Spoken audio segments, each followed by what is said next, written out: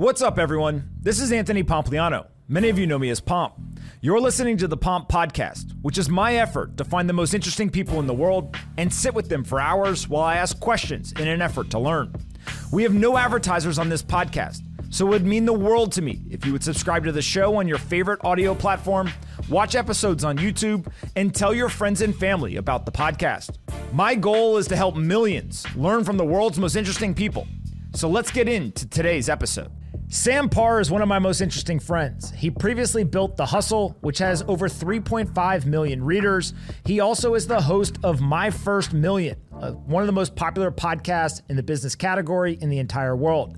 Sam recently co-founded and launched Hampton, which is a private community for super successful CEOs and founders. I'm a member, and many other people that have been on this podcast are as well, so please go check it out. We discuss it in this episode. We also talk about his personal operating system, all the different tools he uses, how he builds various companies, why tinkering is such an important skill on the internet, and then we pontificate on everything from artificial intelligence to who some of our heroes in business and personal life is. This was a fun episode. Sam and I could literally talk for hours and hours and hours, so I hope you guys enjoy it. Once you get done listening, jump on Twitter and let us know what you think. Here is my conversation with Sam Parr. Anthony Pompliano runs Pomp Investments. All views of him and the guests on his podcast are solely their opinions and do not reflect the opinions of Pomp Investments. You should not treat any opinion expressed by Pomp or his guests as a specific inducement to make a particular investment or follow a particular strategy, but only as an expression of his personal opinion. This podcast is for informational purposes only. All right, guys, bang, bang. I've got Sam here with me. Sam, you have become this like connoisseur of the internet. Everyone is like, that guy's got tons of ideas. He's got crazy questions. So I thought a great place to start would just be, what is the craziest business idea that you've attempted, whether it was successful or not? Like looking back when you're like, man, that was pretty crazy that we tried to build a business around that. I'll tell you one that I did in college, and it's not that crazy, but it's more stupid than it's anything. So one time I got poison ivy, and it's very coincidental. I was trying to like learn SEO, and I got poison ivy, and I was like, well, I'll just pick a project. And I bought mypoisonivytreatment.com, and I was like, I'll just like make a wall. Let's just see if I can rank for like poison ivy stuff. And I didn't know how I was going to do that. And I did a bunch of research, and I found that there was this thing called Xanfil. Have you heard of Xanfil? I have not. It's like a poison ivy treatment, but it costs like $50 an ounce. Like you get like half an ounce on Amazon for like $40. And I started researching it. And I realized that in the comments, someone had said that Xanfil is basically just this like, you know how like when have you ever like worked on cars or anything, and they like use this special like degreaser on your hands, like when you're done, like mechanics use this like bead. It's got like a bead. It feels like that stuff that like used to get rid of blackheads on your face. Like it's got like a bead in it. And someone was like, dude, this is the same thing as this thing called Mean Green, and you can get like a whole barrel of it for like $50. Obviously, I was like, bingo. So and then I was like, I need a name. So I created a product called Itch Juice. And it was basically just repackaged Mean Green, which was the same ingredient as Xanfil, but it was like, I would sell it for like $40, and it cost me like $1. And it started making money like pretty much right off the bat. I just got like someone on Fiverr to make a logo, and I started packaging it. And then I realized like a few months in, even though it was making like, $500 or $1,000 a day, I was like, I'm like doing something serious. I need to like do this legally in the right way. And I don't want to sell poison ivy treatment. This is the stupidest thing ever. And so it was kind of like a get rich quick scheme, but I didn't really get rich, but I figured something out quickly. But I used to do like little like schemes like that all the time in high school and college and like constantly. How big does something like that get? Like when you're like, okay, I figured it out quickly. Are we talking like $10 a day, a couple $100 a day? Like how quickly could you scale it? Like $200 to $300 a day in the first week. Okay. And so, yeah, I do things quickly. My whole shtick is like when I get momentum and an idea, I have to act like within 24 hours. Do you do that out of fear that if you don't act, then you'll never do it? Or do you do it because you see like offensively, hey, this is how you actually build the momentum and make them successful? Because I'm OCD and I'm obsessed about stuff. And also early on in my life, like anytime I had an idea, I had to do it. So I used to be afraid to talk to girls. And I was like, from now on, if I see a girl I want to talk to, I only have 3 seconds. to like make an introduction. And so I just got in this habit of like, when you get an idea, you have to act immediately, because then the dopamine of seeing any type of results is like addicting, and you keep going. Otherwise, you're just like soft and you never do anything. All right. So you have like this skill set, which I like to think I have, and a couple of other people that we're friends with have, which is like you get these ideas. And if somebody else was like, I should sell poison ivy cream on the internet, they would not go about it the way that you just described, right? They would not think of like, how do I find a way to get better unit economics and then package it and get the SEO and get to a couple $100s a day in revenue. But once you learn the skill set, you can pretty much apply this anywhere, right? How do you pick up that skill set? Did you just like figure it out? Did you read a book? Did somebody tell you that was like a mentor? Like, how do you acquire the skill set to basically build these like online, cash flow machines? So I call this sounds cheesy, but it's funny. I call it being like a manifest cowboy, which is like, I'm like addicted to like manifesting things. So like if I have an idea, I have to do it.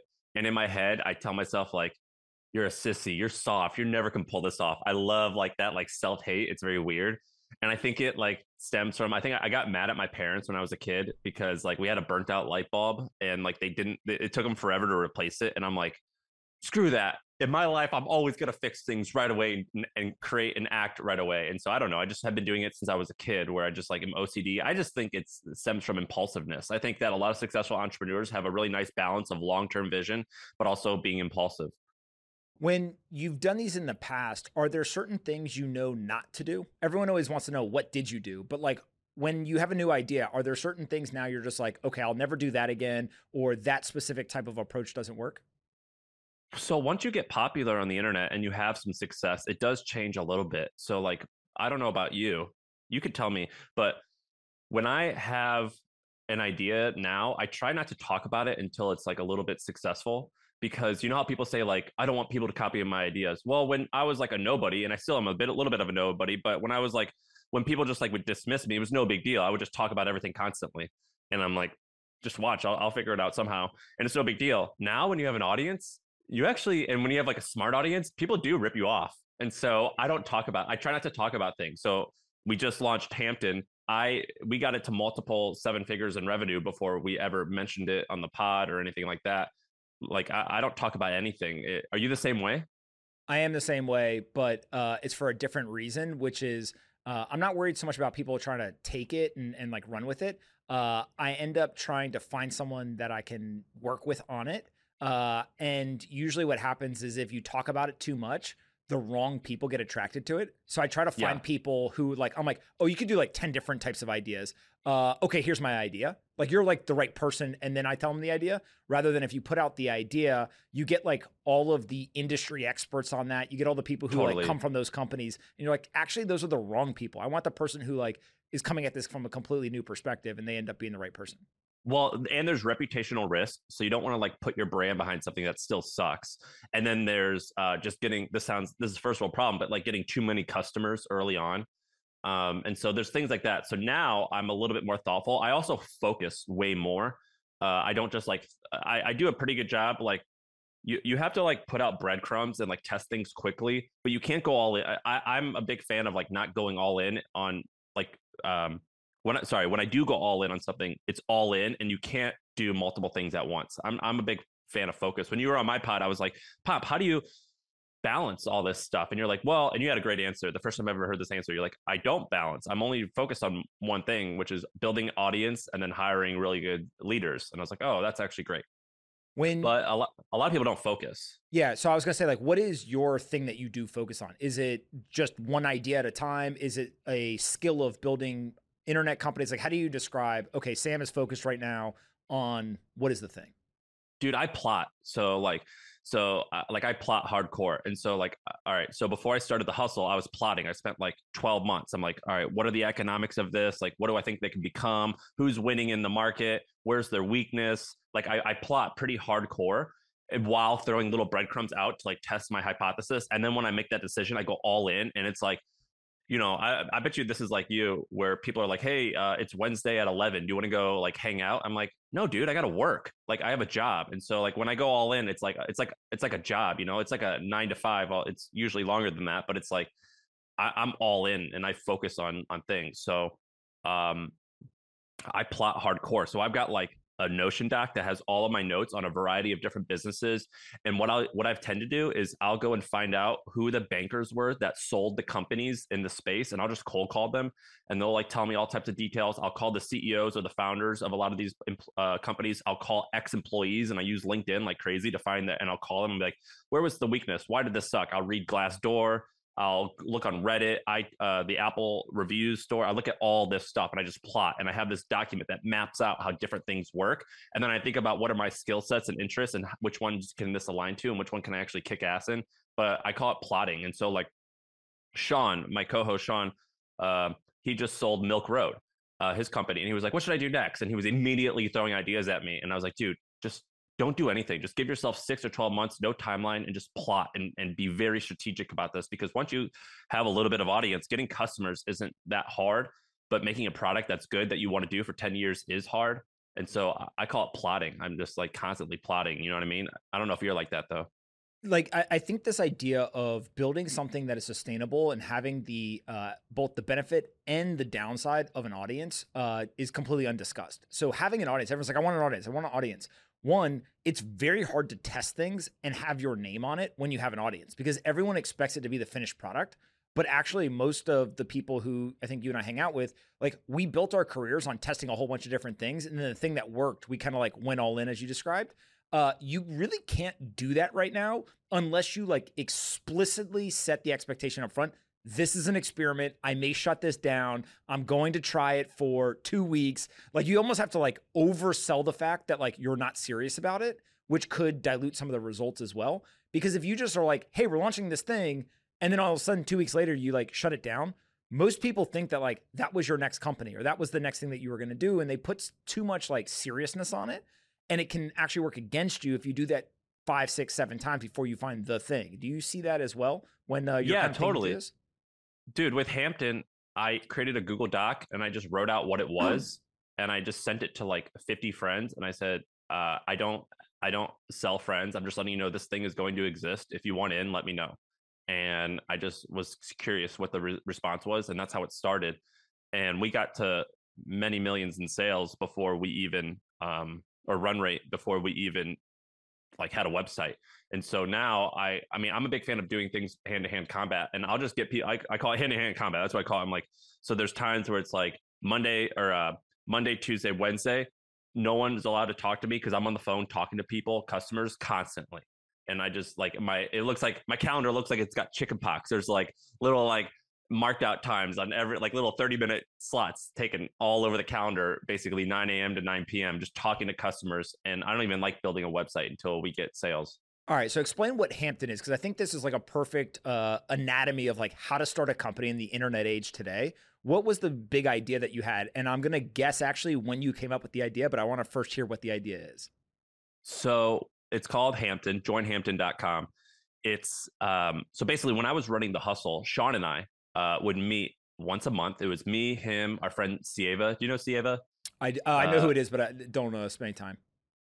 He has a big like PE firm, and then like Ryan Hoover would come a bunch of times. It was basically like 6 of us. We would meet once a month, and it was like business group therapy. Like we would like express like, I got to lay people off. How do I do that? Or I'm making good money. What do I do with my money? Or I'm going to sell my company. How do I not look desperate? What's like a good negotiating tactic? Like all these things that like you couldn't really Google, but were kind of life-changing, but you couldn't like tell your employees because you have to look strong in front of them. And you can't really tell like your friends back home because they don't know anything about like, it's embarrassing to talk about like certain money, or it could be like really silly, but important things like, hey, I want to fly private. How much does that cost? How do I do that? Like these things that you don't want to tweet exactly.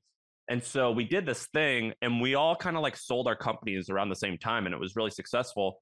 But when you're someone like me in Silicon Valley, I have a lot of like connections and a lot of network, a big network, and it was easy to create that group. And so we created Hampton so we could make like a highly vetted group for other entrepreneurs. And so what you do is people apply, they tell us about their company, their revenue, their traction, their wants and desires, and what all that stuff. We interview them. They're placed in a group of 8 people that have similar sized companies in similar industries. They meet once a month with a facilitator that guides the conversation, and that's like the business group therapy. And then we have like an online community that's popping. So like when the Silicon Valley Bank stuff was going down, like the day before it happened, people were like, I'm hearing rumors about this stuff. And like everyone got a call, and then people took their money out. And so anyway, it's kind of like almost like a YPO, if you know what that is. It's like a YPO, but for digital first entrepreneurs. Most people, you have to have at least $1 million in revenue to join, but the average revenue size is like 30-ish million. And so, but we have people from like $1 million in revenue, like a one-person company with $1 million. This one lady named Anya, she's got a company called Rooted. It's a one-person meditation app that does $1 million in revenue, all the way up to publicly traded companies. So when you had, I think it was the Tiger 21 guy on the pod, Yeah. I've That never guy was cool, right? I've never heard you so excited before. And I remember thinking to myself, Sam is doing like the napkin math. Like he's trying to figure out, because you were asking all these questions, and I was like, he's like dissecting this business at a level that he normally doesn't do on the pod. And I don't know if you had already kind of thought about Hampton, or you during that call were like, wow, I should just do this for like digital first entrepreneurs. But I remember specifically listening to that episode and being like, oh man, Sam loves that idea. I want to explain why I did that. So I've been thinking about this for years. I almost did this instead of the hustle. And then I always thought it could be big, but I didn't have the confidence that I could pull it off. And then we had Trends. You know, we were an advertiser with you with Trends.co. And I screwed that up, but that had kind of Hampton-esque qualities, but I messed up parts of it. And I was like, I need to get this right. And so I remember people like chirping at me saying like, of course you can build like people always ask me, and I bet you get this all the time. If you had to start from zero, what would you do? And I always say like, well, I would do the same thing. I would start an email list. I would do the exact same thing. It works. And they're like, well, of course you could do it now because you have an audience. And I was like, I'm going to do this without telling any of you about it to prove that I can do it. And so the reason why I had Tiger 21 on the pod, Tiger 21 is it's like Hampton or YPO, but for wealthy people. I think the average net worth is like $40 million or something. You have to have at least 20 million, I think, to get in. And it's the same thing where people like wealthy people meet and they discuss private stuff that, you know, you can't talk about publicly. And I remember thinking, I'm going to interview this person in public so everyone has the same information that I have, and I'm going to prove that I can do it. And so I did that a little bit out of spite to prove that I could pull it off. It was definitely a chip on the shoulder type of thing. And that guy was awesome. What was his name? Michael. He didn't like me at first when I interviewed him, but then we got along, and yeah, it's a good business. All right. So when you get started, you have the idea. Walk me through like, how do you launch this thing? And I know some of the people who are in this, they are the highest quality people. So how do you go from like, I have this idea, I have to execute immediately, to, okay, now this is to a point of success where I feel comfortable putting my name on it, building a website, like we're going to go do this. I created a Google Doc that outlined what it was. And at the bottom of the Google Doc, it was a type form that says, if you're interested, fill this out. I sent it to 50 people on Twitter, like in their DMs. And then I got them each on the phone, whoever clicked on the type form. I interviewed them, and by myself and my partner, Joe, I have a partner, Joe Spicer. He went and hired a bunch of executive coaches and negotiated their rates. And together we created a curriculum. And then him and we would record our Zoom interviews that I did with all these people. And we would say, I think this person would match with these other 7 people. And we just by hand created these groups. And then because I sold to HubSpot, I get a free HubSpot account. And we just did it all on HubSpot, and we like emailed them a Stripe link. We said, all right, pay. And it was very, very, very, very manual at first. And now we have hundreds of members, and it was mostly all manual. And I started working on it basically in the summertime, and we didn't have a website until December. All right. And so it was all manual. So as you get started, from my understanding is you guys have raised no money. You literally, if you texted me, you said, I'm starting another company, I would just be like, how much money do you want? And I think a lot of your friends would do the same thing. And I think most of our friend group kind of just would like bet on each other. Why not raise money versus kind of go it alone from an economic standpoint? Okay, well, there's a bunch of reasons. And I'll start with like some selfish reasons. One, I think if you have a little bit of cash and you could self-fund it, I think you can get wealthier owning something. I think the lifestyle of just owning most of a company that you can grow at your own pace is significantly better. Not for everyone, and not in all cases. Like I think an Uber wouldn't exist if they didn't raise money. So I understand that. But with this, I just looked at which businesses I think I could self-finance. Number two, with a community-based product, it's not like software. We can just throw tons of customers at the problem, and it just can scale like almost seamlessly. You just have back end issues. So I wanted to make sure that I wasn't forced to grow it quickly. But mainly it was just freedom. My partner Joe. Do you know who Joe is? I know who he is. Yeah. So Joe Spicer, he's my partner. Listen to this. So he sold his first company when he was 25 for like $112 million. Then he started Little Things, which was like a pet blog. It was like almost like an Upworthy style website. He scaled that to 100 million in revenue, and he got all of his traffic from Facebook. And then Zuckerberg was like, "Oh, we're changing." And he had a term sheet to sell the company for over $100 million. And 2 weeks before closing date, Zuck made that change, and his traffic tanked. The term sheet got pulled, and the business basically went out of business like 8 weeks later. It was like a tragic, like horrible thing. So anyway, we partnered, and wait, what was the question? Explain not raising money. Oh, and we were, so I was like, Joe. So Joe and I were also part of a group when I was running the hustle, and we would share everything with each other. We were sharing, like, I would share like our net worth. Like I would say, here's my spreadsheet of my net worth. Let me see yours. Let's like help each other, like figure out like what we want to do with like allocation and whatever. Like we were like, or we would talk about relationship problems that we're having with spouses or girlfriends. We would talk about everything, and it like changed my life. And so when I go, Joe, let's start a company together. But before we do, let's write out what we each want in life. And so I created a Notion doc that says like, what does success look like? How do you want to spend your day? What are your values? And like we aligned to where we both had freedom up there, where we're like, we want to do whatever the hell we want, whenever the hell we want. We want to work hard, but we don't want outsiders telling us what to do. And we said, great, we both align. Let's start this together. And so that's why we just said, all right, well, let's self-fund it. How much money are we each willing to risk and things like that? I mean, you raised money for one of your companies, right? I did. But you have like 3 others or something like that you didn't raise money for. And I just think if you have a big idea and you have a machine that can turn $1 into $5, I think you should fill up that dump truck with money and just back it into that machine.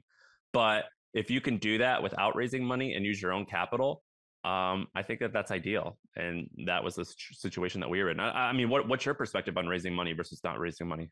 I think you and I think about it almost exactly the same. Is the default is don't raise the money, especially if you have the skill set, the distribution, the tools at your disposal where you can get revenue very quickly. Then that basically replaces fundraising, right? If you're able to get to thousands of dollars, tens of thousands of dollars in the first couple of months, then you're able to basically use those funds just as if you had raised money, but it's non-dilutive, right? There's no better capital pool to tap than customers in order to fund the growth of your business. But at the same time, raising capital, I think there is a time and a place for it. And, one, there's some capital intensive businesses. 2 is probably the weaponization of capital. Like there's somebody who worked at Uber who, I won't mention his name because I don't know if he'd be okay with his name being attached to it. But he was like, yeah, like Uber's greatest advantage was like they knew how to weaponize capital. They could tap the capital markets, they could get that money, and they were able to use it in specific ways. And in a marketplace business, they had all sorts of things where they were basically subsidizing both sides. So they would pay drivers extra money, they pay riders extra money, and they could really use that in a very methodical kind of math-driven way that would lead to liquidity in the market, which would lead to revenue growth, and then kind of could help tap the capital markets again. And so like that business needed capital, and they were very good at implementing the use of the capital. And then the third thing is like acquisitions. And so like, I actually believe what Andrew Wilkinson's done, he has it in a holding company structure. But if you look at some of these other organizations and companies, there are many public companies that literally all of their growth over the last, 10, 15 years has just been acquisitions, where they basically just grow through acquisition. And they sometimes grow with those acquisitions and they leave them as standalone brands. Sometimes they buy them and they kind of tuck them in and rebrand them. But if you're a startup, there is this huge opportunity to buy things and kind of grow quicker. You got to be smart about it. But a lot of times the startup doesn't have enough balance sheet capital to do it. And so raising dilutive funding to be able to go and buy things is a great way to do it as well. So it's like, if you want those specific outcomes or those specific applications of the capital, go raise the money. But everything else, like, don't raise money because you own more of it. And I don't think there's anything wrong with saying like, hey, the economic incentive is for me not to raise the capital.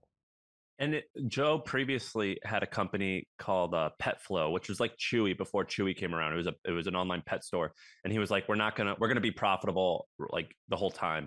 And he got creamed because Chewy came along and they raised all this money, and their whole thesis was like, we can lose money for the first year on certain customers, and we're going to provide such good service that they come back. And they were right. They won, and it created a multi-billion-dollar exit. But that isn't the case in everything, in every other business. And also, selling a company is, well, first of all, building a company that makes like substantial profit, that's pretty hard. Building a company that can sell, that's really, really hard. And actually getting to the deal, like like when we sold The Hustle, a week after we sold, Brian, the CEO, he got into a really bad accident and nearly died. And like that could have like changed the outcome. So like there's all these things to sell a company where like the stars need to align. It's very rare to sell a company. And then finally, to sell a venture-backed company where you need a really large exit in order to make the founder a substantial sum, that's really hard. And so it like gets harder and harder and harder. And I would think that I made a significant amount more money from my relatively small acquisition because I owned most all the company versus compared to someone who raised, let's say, $50 million. And even if they sold for $1 billion, dude, I met a guy. I know one guy who sold a company for $1 billion and he had 4 partners and he made $4 million bucks. And so like getting like a substantial amount of wealth, and that, wealth is not my main thing while I'm starting this company. It's like I just love adventure and dopamine. But like with The Hustle, it was wealth creation, and getting to like a substantial amount of wealth creation by raising money. It's possible. I just think the odds are less so than creating a company that you could own most of and sell for 30 or 40 or $50 million. Still rare, still uncommon, but I think it's easier. One of the questions that I know I've told you that somebody asked at a dinner, which I thought was just a fantastic question, is they were like, how many of your friends actually got really, really rich by participating in venture-backed tech? And that was defined as 50 million liquid, right? Or investable assets. Correct. Like you have to define what success is, right? And really, really rich. And so for the purposes of the conversation at dinner, they said $50 million liquid. And what I think we ended up coming to the conclusion of was like, you could have joined Facebook as a relatively early employee, but you didn't need to be like the first 10 or 20 people. And you probably still could have made $50 million on the IPO and kind of the future growth of that business. There are a handful of other businesses, but really since like maybe 2014 or so, there hasn't been that many companies where the non-founders walked away with 50 million liquid. And so, yes, you could start a company as a founder. That's just not what most people are going to do. And so really what this person was getting at was like, is it better to go after the venture backable tech startup, founder opportunity, or is it easier to build something that throws off, $5 million of cash flow and just do that for 10 years. And then you end up with $50 million, but it's a much higher probability $50 million liquid than it would be if you basically were illiquid for 10 years, hoping for that exit. And it's a very interesting question because you don't know what the answer is, but like people have different risk profiles. And so it sounds like for you, you've said, hey, look, I know that I can build companies and sell them, but now let me go do this, build a cash flow machine, not necessarily be forced to sell it because I've raised capital. And like, let's just see how big it can get. Yeah. And I think there's a third option. So on the pod, we have this thing called Sarah's List. Sarah's the name of my wife. And we made it because when she was looking for a gig, she was like, I don't want to start a company. I don't like that. I like having a job. I prefer that. And we were looking at, so I like helped her. I'm like, all right, well, let's figure out what you want to do. And I think that there's a lot of wealth to be created for an individual contributor who joins like a Series C startup. So you have like 250 to 500 to 1,000 employees. You get good like maternity, paternity leave. You get good benefits. You get very competitive pay.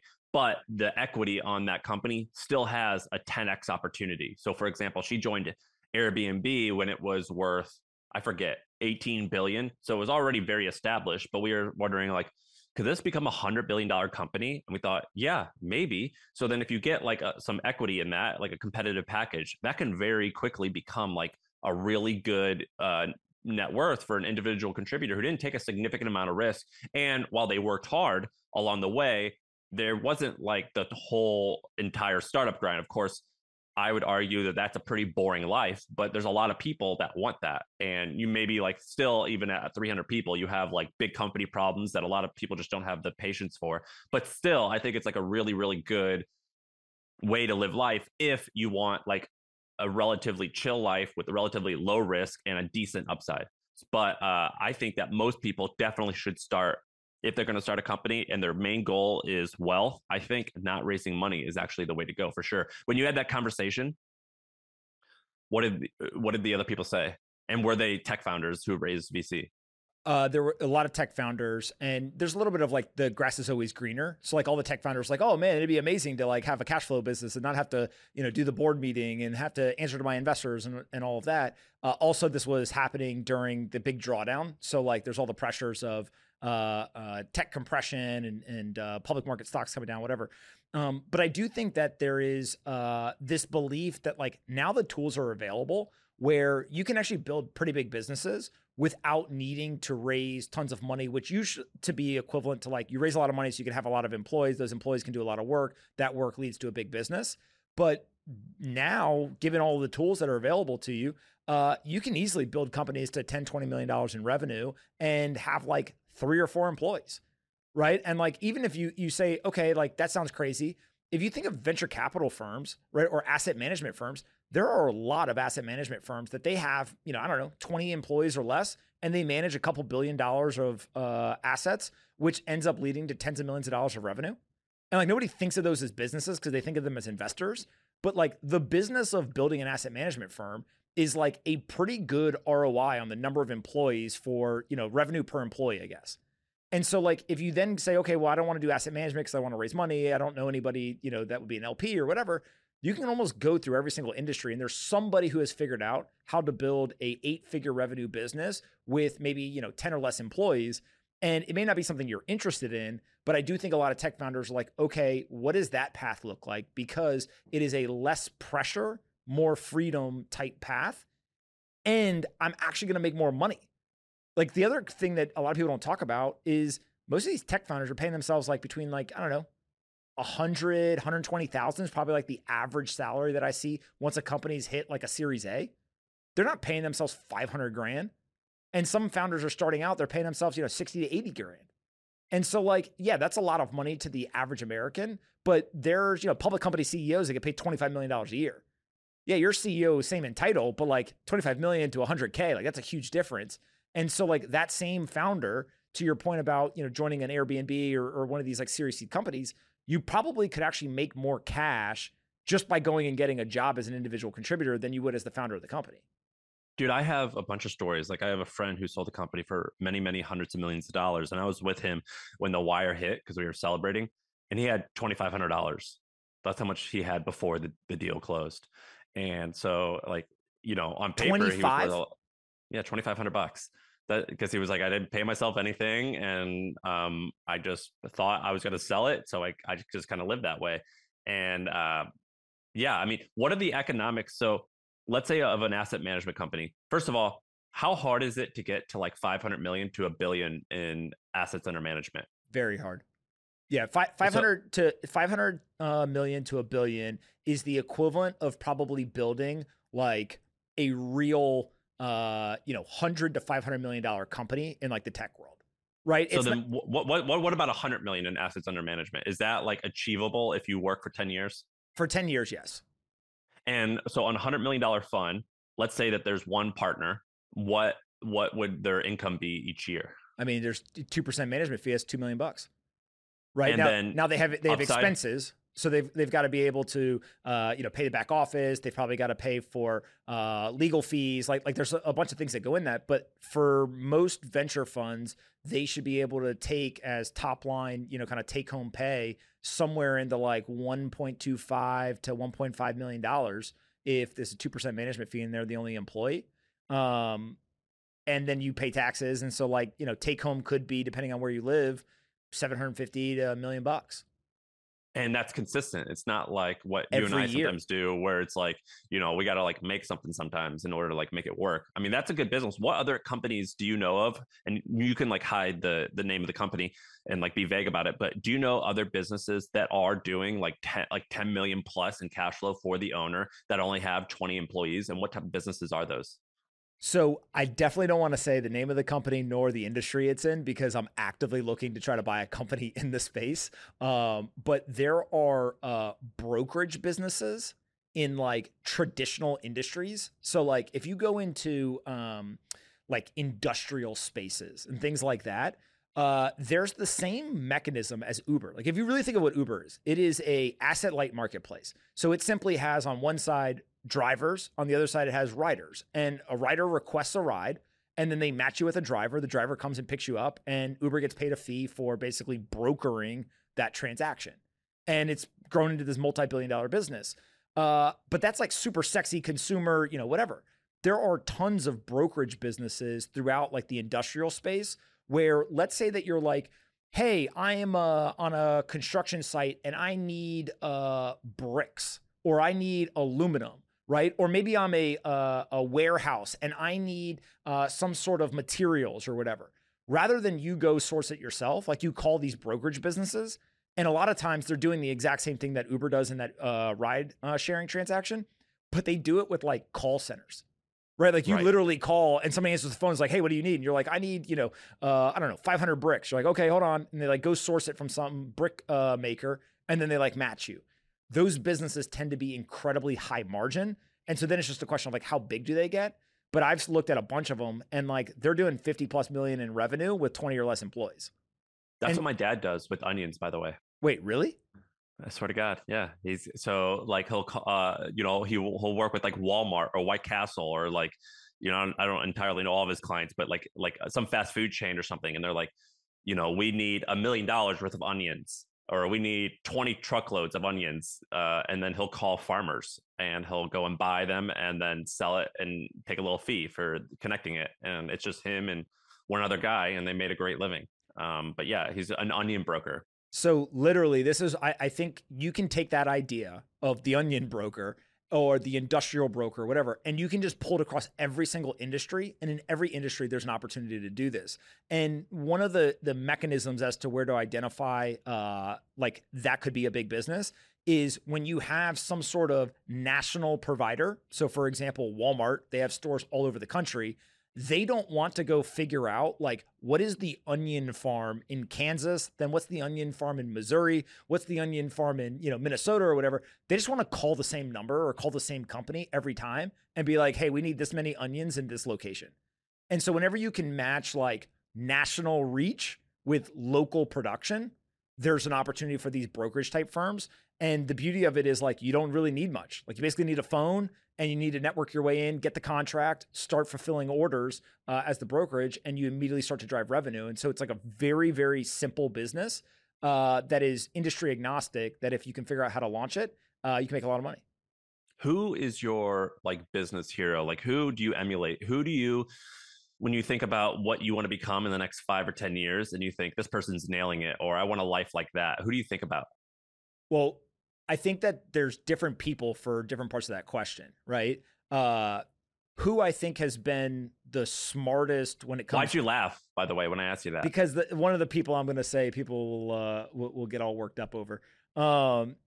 There's people who have done things in business that I really respect and I think are still, even though they're well known, are still drastically underestimated.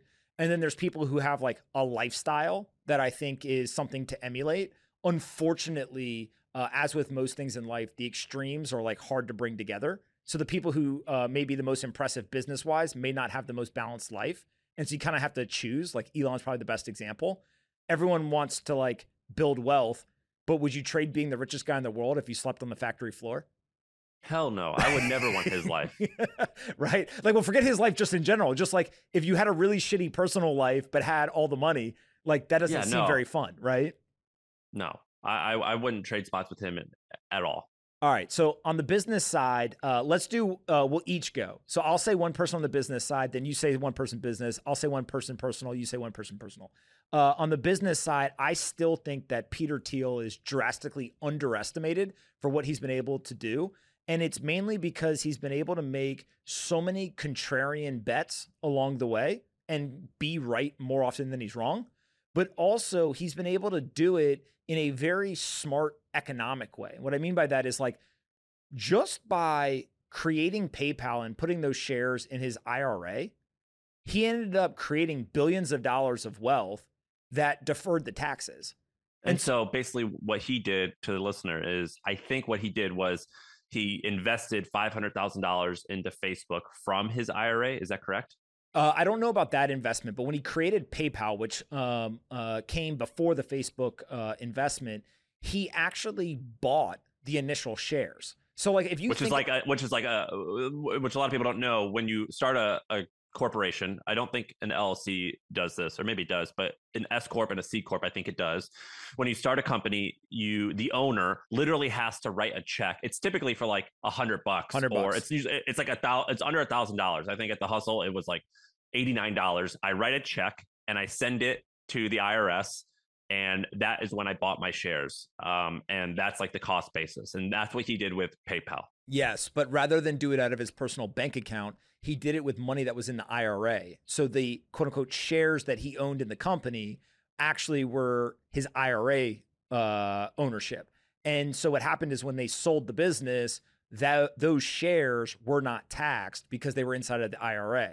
And But so he can't spend that, right? he can't spend it, but he can continue to compound it until he turns like 60 years old, right? When he can actually access that money. And Can you take a loan? Can you take a loan on your IRA? I don't know the answer to that, but I'm sure if you can, people have figured out how to do it. And so it's just like one of the interesting parts of this is like, how much do you have to think in the future? Like how forward thinking and long-term thinking do you have to be in your 20s and say, I am going to make a decision now that will set me up for 40 years in advance? Which is hard. It's hard, right? That's like very like whenever I meet like 21-year-old kids who like have these startups and they're saying these big visions, I'm like, wow, that's like pretty bold. And I meet people like this, and I was not like that. Yeah. I mean, I think most people are like, hey, I'm trying to get to Friday, right? Let alone like totally. 40 years from now. So I think that, and then also, I just want that bloomin' onion, baby. I want that bloomin' onion at Outback. I'm not thinking about IRAs, bro. I just need to get that bloomin' onion in a softball game, and I'm cream cheese. Exactly. And so the last thing on Thiel, I think, is he has created a number of businesses and also continued to invest in great deals. But the most impressive part of all of that is just like he has consistently been one of the best selectors of talent. And he's found all of these great operators, great thinkers, really contrarian type people that it's not like, oh, he got lucky once or twice, right? It's like very obvious that he has an ability to identify and select talent that I think most of us are envious of. And so if there's one skill in business that I personally wish if I had to like lose every skill and just have one, I actually think that's the most important skill, is just like be able to identify and select talent consistently better than everyone else. And if you do that, like you always have a shot to build something successful. Do you, what do you think his personal life is like? Well balanced or no? I don't know. I tend to think that, everyone has pros and cons. And so like, if I was to ask you, if you asked me, if you asked, Peter Thiel or anybody else, like they're probably harsher on their own life than other people are, because it's really easy to be like, oh, this sucks or this sucks. And everyone else is like, yeah, man, but like, I wish that I had that. Right. And so it's a weird thing. Who's your business person? So I like a lot of historical figures. So there's a book called Titan. It's about John Rockefeller, and I really like him. He lied famously one time about creating like a monopoly, but besides that, he was like mostly always honest when it came to business. He was like a handshake type of guy and was like pretty honest, and he also knew when to bail. And so he basically resigned when he was in his early 40s and had CEOs run the companies. And so I admire people who I admire people who know when to get in and get out and let other people do the stuff and not take a lot of the publicity. So I like John Rockefeller. We had Rob Dyrdek on the pod. Have you ever talked to Rob Dyrdek? I've never talked to him, but the Fantasy Factory is legendary. Dude, he was dialed in to his life, and I felt like he had a really, really good way of like looking at life. He was super dialed in, so I really like him business wise. Do you know a guy named? Have you heard of CB Insights? Yes, fantastic episode. Yes, I love him. So this guy's name is Anon. So Anon is he's a Hampton member, and I've gotten to know him through that. And basically, CB Insights, they've only raised maybe $10 million in funding. They're close to, they could be over, I'm not sure, but like 9 figures a year in revenue. And CB Insights is basically like a it's a database product. So what he does is he loves to find messy data, publicly available data, and just makes it really clean and easy to read. And the reason I like him is he's been patient. So he's been growing this really steadily for 10 years. CB Insights has an awesome newsletter that I love reading. But besides that, they're really low key. So I love people business wise who are a bit of the opposite of me. What do they say? What does Lil Wayne say? He goes, real G's travel in silence like lasagna. Real G's move in silence like lasagna.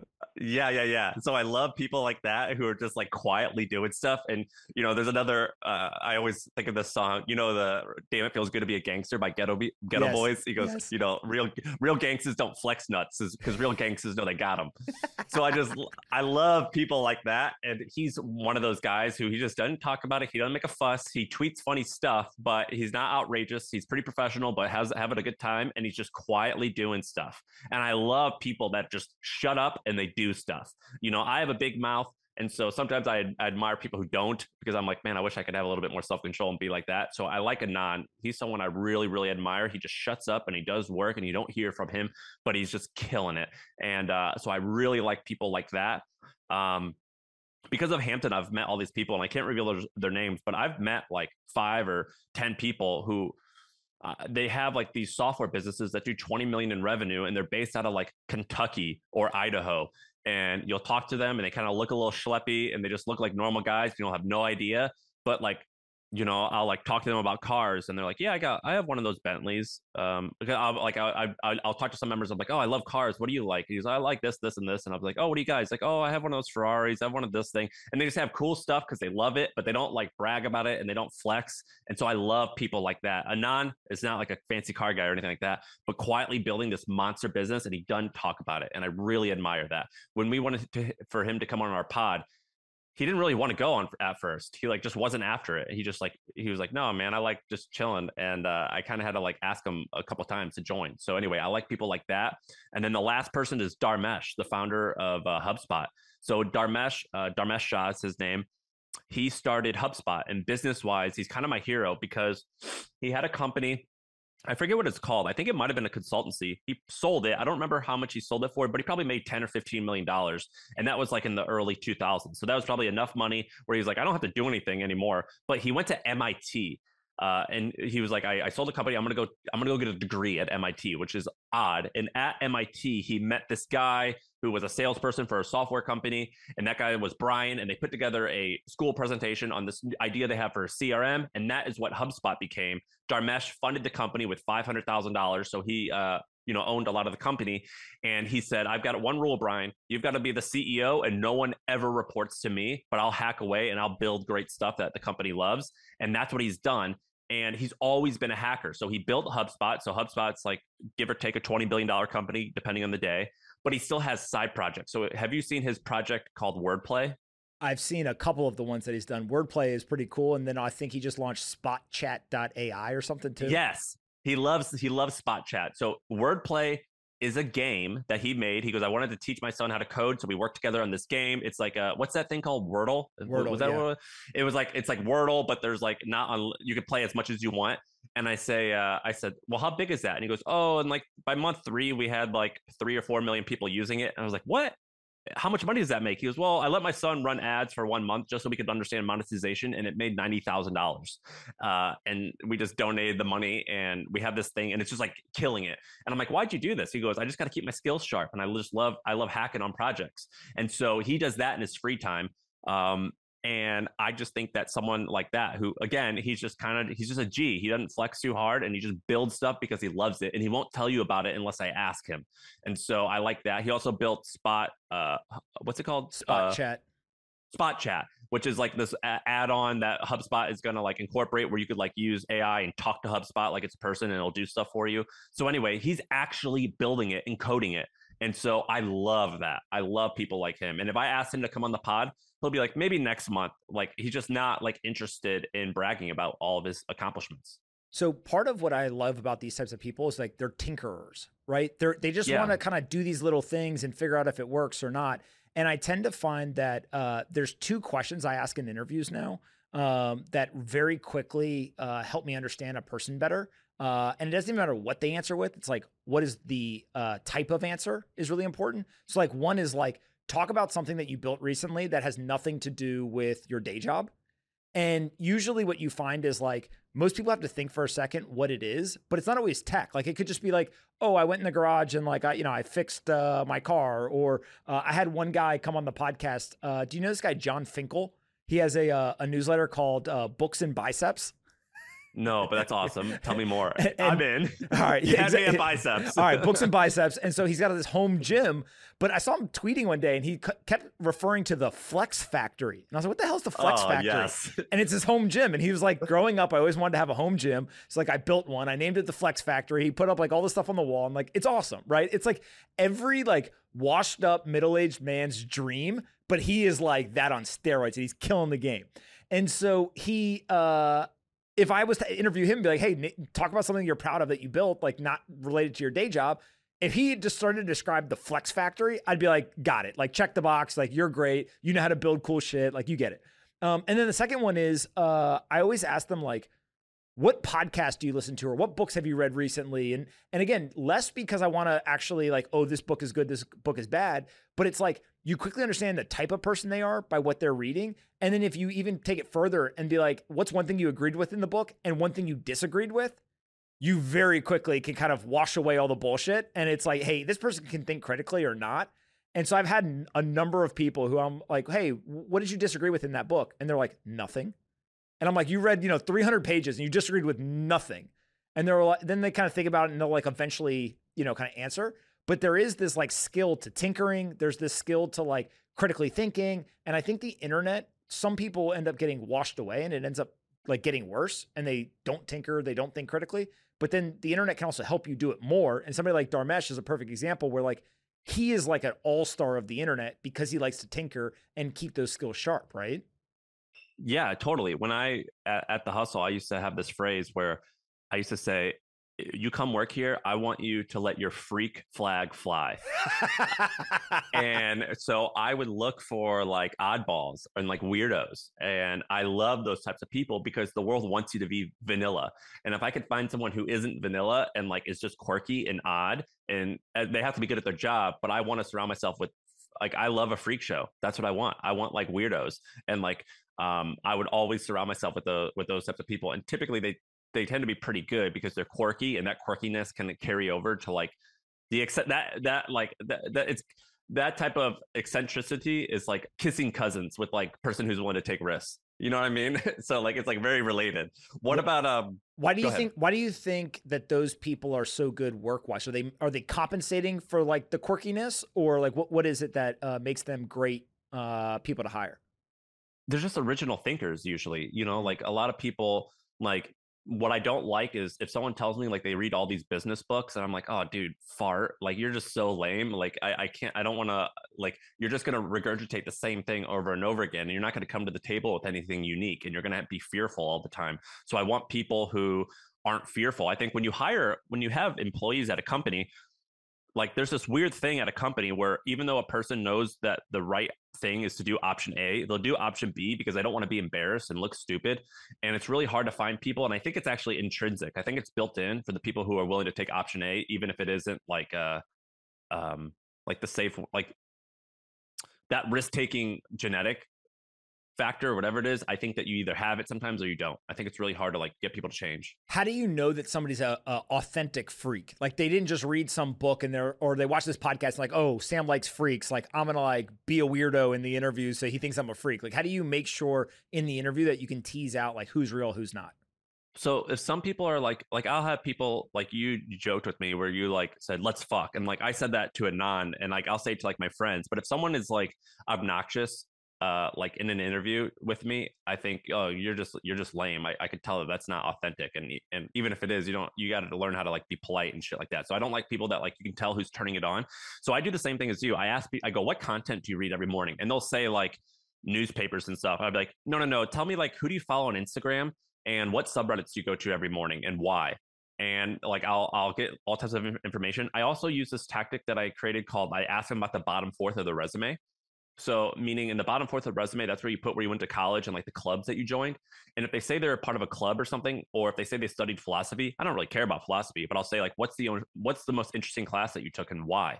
And if they can do a good job of explaining and having passion about something that's relatively obscure, then I think like, all right, this person's oven burns hot, and they have got some horsepower there, and they're kind of interesting. So basically, if you can entertain me in an interview about what you read each morning or about what you studied in college, then I'm interested. If you can't tell me with passion what you spent 4 years and $100,000 studying, then you're probably a loser.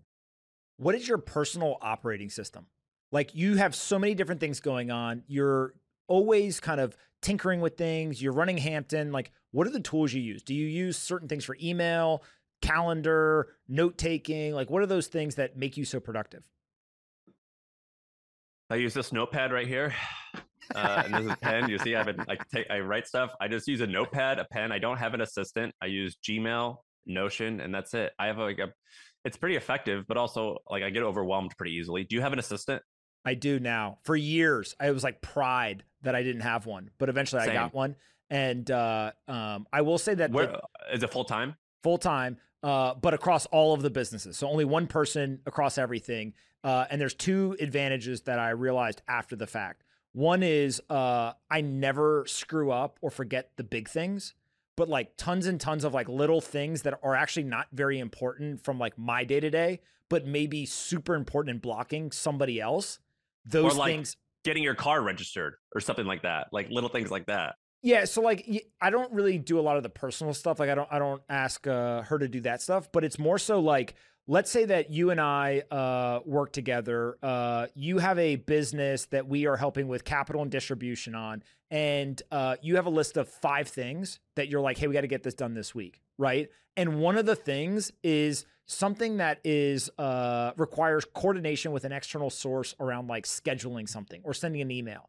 To me, that may not be the most important thing because this was the 5th most important thing on your list for the week, right? But like, I'm obsessive. I want to make sure I get it done. And so rather than let it fall through the cracks, like it's like that is one of her jobs, is to make sure that we have a list of every single thing we need to get done this week, and we don't finish the week until we have that stuff kind of done. The second thing has been really helpful with is she creates a report at the end of the week that audits the calendar and basically says, here's how you spent your time. And so it allows for like week to week self-correcting of like, that hey, sucks, right? That's a painful exercise. I love doing it because all it tells me is like, I know what's the most important thing right now. And then I can look and see in a quantifiable way, how did I spend my time? And if the most important thing is like company A, but I spent all my time with company C, like there's a mismatch. I got to get back on track, right? But is your calendar booked from block to block?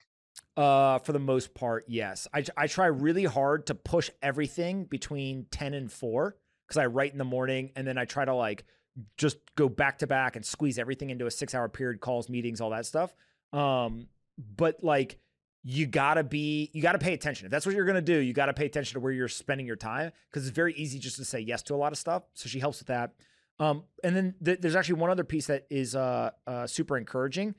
She understands context around a bunch of questions people have for me that I'm not needed to answer because she's there.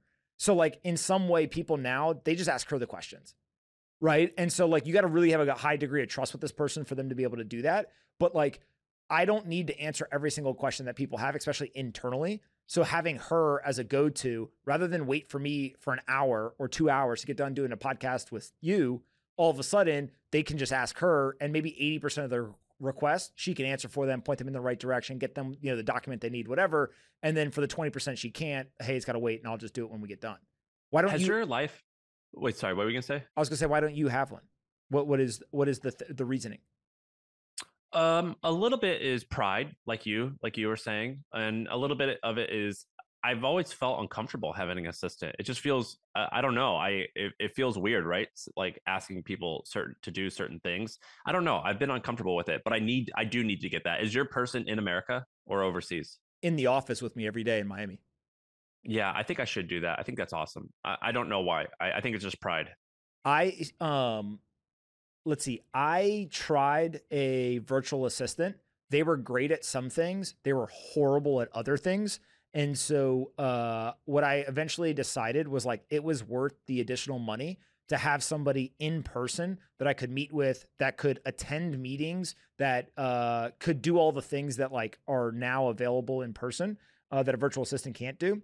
But I do know, like there's one CEO I know, he's very much like performance oriented. He has a American-based assistant, but they're remote and lights out. Like he one time was driving with his wife on like a Vespa scooter, like almost like a motorcycle thing, and they got a flat tire. He literally like pulled over to the side of the road. They were late to this dinner. He got an Uber. He basically messaged her and was like, hey, this is what happened. Here's where the bike is, like help. And went to the dinner, ended up getting there a few minutes late, but not as bad. And like, even though the assistant was remote, was still able to coordinate and kind of do everything. So I think it's like a lot of not just having one, but also having the right person for what you need is a big piece of it. Who's your hero personally? Like you said, business-wise, what was the personal side? So I tend to think that the people who are best optimized on the personal side is like not, hey, I have this like perfect life. It's, hey, I am doing the thing that makes me happy. And sometimes like the external vision of like what the perfect life is actually would be super shitty life experience. Like I go to dinner sometimes and there's people there, and from the outside, they have everything that quote unquote like people want, right? They have wealth, they have what appears to be a great marriage, they have this great job, what, you know, company they built, whatever. And then you talk to them and you're like, you are a hollowed out soul. Like you are dead inside, and they know it. They just haven't like fully kind of confessed that to themselves. And so like, I don't want that life. And so when I think about kind of the quote unquote personal heroes, it's all of my friends who don't give a shit what people externally think about them. And it's just the people who are happy. And so I'll tell you a story that I think kind of highlights this. I was driving with my wife in the car. We were driving down the street and we stopped at a red light. And she goes, what are you thinking about? Because I was like looking out the window. And I just like was honest, like maybe mistake number one. And there was a guy, he was edging, you know, the grass like by the curb. And I was like, I don't know why, but I just thought like that guy has such a great life. Like he doesn't give a shit what is happening on Twitter or this or that, or like he is going and he's doing something with physical labor, which is a hard life, but it's also something where it's like the stresses of it are much more physical than they are mental and emotional and like all of those types of things. And I remember thinking that like at some point in your career, you have to make like a fork in the road decision. Very few people have both physical and mental stress at work. And so that path is not one that I chose, but like it's a different path. And when things are going wrong on the path you choose, sometimes you look at the other path and you're like, man, that is like a simpler life. But vice versa, that guy probably is like looking at the car and he's like, man, that guy's life is simple. And so like how much of it is expectations versus reality? And I don't know. So like, what's your answer? Well, I'll give you two. The first is Laird Hamilton. Do you know who Laird Hamilton is? Yes, legend. So, Laird Hamilton is the surfer guy. He like looks like, if you think of like what a surfer 80s hunk would look like, he looks like that. You know, he looks like a Ken doll. He's just like this buff dude. You know, he's probably close to 60 now, so he doesn't look like as buff as he used to, but he's this guy who basically helped pioneer big wave surfing. And then eventually he created this thing called Laird Creamer, I think it's called. I forget what it's called, but it's like a coffee creamer. It's like a big business, you know, tens of millions, whatever. But he has a person running the company. But he said they have this thing where so he basically has this house in Malibu with like a pool that he works out in, and all these people come to his house to work out, and he's on the beach. But he has this thing where everyone knows that if like the forecast says that the waves are going to be above 20 feet, automatically you can't talk to him. And he will not talk to you or have meetings, because he has a rule that if the waves get above 20 feet, he goes surfing. So it doesn't matter like where he is in the world. If it's above 20 feet near his place, he flies back and he goes, we're going surfing. That's my rule. So I like that because he like lives life to his own standard. And also his wife is like they're partners in a lot of his businesses, and like they're truly a partnership. So I value that. But another one, do you know Sam Korkos from Levels? Yes. I'm an investor in Levels. Same. So there's a guy named Sam. He's got this company called Levels, and it's basically you put this glucose monitoring thing in your arm, and it tells you about your blood. This guy is as freak as they come. So I hung out with him one time. And he was with his girlfriend. And she just made a joke because I said like I don't remember. We were just talking about like spouse stuff, and he was like, "Oh, Sam always gets mad at me because he says I take too long to pack." But that's only because he just has that bag. And I look at Sam, I go, "Wait, what is she saying?" And he goes, "This bag that I'm wearing," and it was like a drawstring bag, like those things that you'd play soccer or football with. He goes, "This bag and what's in this bag right now, as well as the clothing that I own or that I'm wearing, I don't own anything else." I go, "What do you mean?" He goes, "This pair of jeans, I've got a jacket in this bag, I have this white t-shirt, I have my shoes, I've got my computer charger, my cell phone and my cell phone charger, and my toothbrush, and that is all I own." And I was like, "Are you serious?" He goes, "Yeah, I've been doing this for like 10 years. I just don't like owning stuff. It stresses me out." I'm like, "What if you have to go to a funeral?" He goes, "I go to a thrift store, I buy a suit, afterwards I bring it back." And I was like, "Are you kidding me?" He goes, "Yeah, I just don't like things. It doesn't make me happy. And I live nomadically, and I've been doing this for years and years." And Sam is interesting because this actually might be public to everyone. I don't know if it's investor only, but he writes these in-depth investor reports. And I invested a small amount of money early on in their round. And in a way, I feel like the value that I've gotten from the investor reports is worth the amount of money that I put in the company. They're literally like novels. They must be like 5,000 or 10,000 words. Every single month he sends one and he goes, "Here's an update on the business," and he tracks everything. And I was like, "Why do you do that?" He's like, "This is just how I like to run the company, and I hire people who enjoy doing it this way. It's just easy for us to be on top of things, and I love it." What do you think about his investor updates? They're crazy, right? I think they're amazing. And he knows, I call it the warning system, right? Because he has such great understanding of what's going on in the business that he will know something is wrong before most CEOs do. And so like it takes a lot of time, care, attention to detail, like, all the things that go into writing that type of report. But if you have the early warning system, you probably are better off for the type of business he runs than not doing it. But also, I think there's a lot of businesses where like that would be overkill and people would be like, "This is absolutely insane. Why are we spending so much time on doing it?" So I think a lot about like, is that the culture of the business or not? And he specifically, he even told you, right? He hires people who like, that is what they want to do. But did you do that with the hustle? Like, did you have like super crazy, long investor updates where you had every single metric laid out? No, I didn't. But I was pretty good at sending it updates and keeping things updated. But I ran it much more simply. So every Monday we would have a meeting. We called it the numbers meeting. And for the first 10 or 3 years of the company, we would meet as a company and we're like, did our email list grow by 3% or not this past week, and why? And it was the whole presentation was just one. And so we would pick one number, one metric, and then eventually we picked two opposing metrics. So it'd be like new customers and then like renewal rate, because you don't want to go just after one because you can manipulate that to hurt long term. But it was basically just like, did the email list grow by 3% or not? And I wanted to grow it by 3% every single week because Paul Graham said if you can grow something by 3%, that like it ends up like, I think, I don't remember what the math is, but that's like 12% or 12 times growth per year or something like crazy. He's like, if you do 3%, that's considered good. So I just said, all right, we're going to grow by 3% every single month. And we're just going to have a meeting every month, and each person is going to explain how they contributed to making us grow by that rate.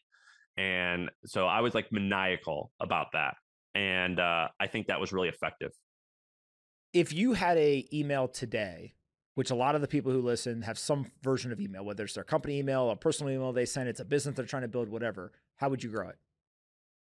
So the hustle has like close to 3.5 million readers a day now. So it's pretty big. When I sold it, we had a little less than 2 million. And 3.5, like that's hard to fathom. It's because like I just have a little like side hobby email list of 10,000, and I could see that like makes a lot of money. I mean, your email list is what? What do you have? 250,000, maybe 150,000? 230,000, yeah. And that can make like a substantial amount of money.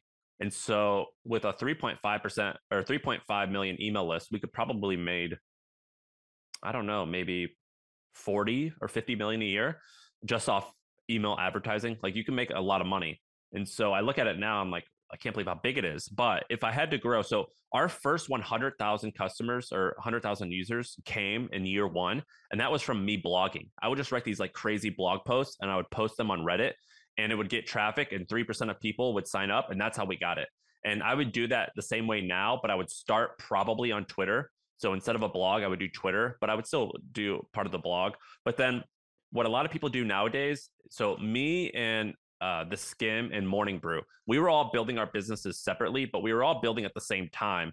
And we all learned that you could do paid marketing once you understood how much your CAC was and how much your LTV was. And so back then we were able to acquire customers for $2. Nowadays, people are still doing that, except they're doing it early on. With like me and Morning Brew and the Skim, we got to like hundreds of thousands of customers, hundreds of thousands of users. Then we did paid marketing. Now people are making the mistake of doing that way early on. And I think that that's a huge mistake. Why? So if I had to do it, because you have like a leaky bucket, most likely. Like paid customers can be good, but they're not going to be as good as an organic customer. They're going to churn out sooner. And also paid marketing will give you a false signal that you're doing good. The whole point about an email list is attention. And so like the value of an email list is like, if you had to make it an equation, it would be something like number of subscribers multiplied by the amount that they're engaged and the amount that you have influence over them, multiplied by the spending power. So 10,000 Fortune 500 CEOs who own software companies or something like 10,000 software company founders, or let's do 10,000 CTOs of software companies that have at least 1,000 employees is going to be significantly more valuable, I would bet, than 500,000 stay-at-home moms, things like that. And so the buying power matters, and also the amount that you're able to influence, you're able to have over them. And you have influence over them when you tell them to buy something, or you recommend a book or a product, or you say, I'm hosting a meetup, come and hang out with me. That's really how you have influence. But a lot of times what people do when they're starting their newsletters, they think, oh, well, my list is growing, therefore I have influence. Where it's like, no, dude, you can just throw money at that problem. I'll get you subscribers. You need subscribers, dude, I'll get you subscribers. It's like Big Lebowski. You need a toe, man, I'll get you a toe. Like getting subscribers like is not hard when you're just paying money to do it. The problem is you're throwing them into a leaky bucket where people don't actually love your content. And so a lot of times people who create newsletters, they don't think of themselves as like they'll think of themselves as like growth acquisition experts, not creating content. And it's like, dude, you got to get the content first, not the growth. The growth is actually significantly easier. What's harder is getting someone to subscribe to your daily email and have them to want to stay for 3 or 4 years. And so I think you shouldn't do any paid marketing until you have like 20, 30, 40,000 people. And that's like a really big ballpark, but that's like if you're doing a somewhat mass produced email, that's around maybe when you'd be ready to do paid marketing. Do you do paid marketing? We do no paid marketing, and only have used Twitter really to grow the email. And it's great because it's super organic, really high open rates, all the things that you want. It's also incredibly frustrating if you don't do paid because you naturally just hit a limit, right? Like it doesn't matter how much you push it. Like if you only have a certain Twitter audience, like eventually you just saturate them. Right. And so like if we wanted to turn it into a full on business, then yes, paid marketing is the way that you scale past like the organic growth. But it's difficult. Let's talk a little bit about Agora. Cause I think Agora is like this like really interesting business. Have I talked to you about that? No, we've never talked about it, but I know that you probably have opinions about this. And so for those that don't know, Agora is like a newsletter company that really, from my understanding, doesn't just do advertising on the newsletters. It's really a way for them to do distribution for video courses, training programs, like a bunch of things in the background. My understanding is that they do close to $1 billion in annual revenue. Usually more. Okay. Explain what your thoughts are. So Agora is a company started by this guy named Bill Bonner out of Baltimore. And he started it maybe in the 80s. So before the internet was really popular, it was like newsletters, like they would mail it to you. And Bill Bonner is like this libertarian. Sometimes a lot of times it's politically charged, but it's a financial like publication. And so he'll tell you where to invest. It's kind of like Motley Fool, but has like a political slant. And he started it and it was doing fine. And he had it for like 10 or 20 years. And it was like slowly after a while got up to like $10-20 million a year in revenue after like 15 years. Then some of his employees wanted to branch off and do their own thing. And he goes, well, hey, instead of starting your own thing, why don't you go start a new publication for me and we'll do some type of equity split. And so now Agora is a company that owns probably 20 or 30 different publications. They do north of $1 billion in revenue, and they've helped pioneer like a lot of direct marketing stuff. And a lot of stuff that they do is shady, but you can learn from it. And here's what they do. And I actually have a screenshot of their financials. I can send it to you. And what they do is, is like I said, dude, I do research. I talk to the people who work there. And I'll send it to you. Like, and so usually what they do is they have a free newsletter or a free webinar, something like that. And it's about like picking stocks or something like that. Then they have $100 product, which is like better picks. Then they have a $2,000 product, and they make all of their money on what they call the back end, that $2,000 product. And now they've gotten so big that they sell like supplements and they sell everything. And they've been sued a ton of times. They recently got sued by the FTC because they did two things. One, they claimed that they wrote a book that can help you cure diabetes like naturally, which is bullshit. So they got sued for that, and they got people to pay money for the book.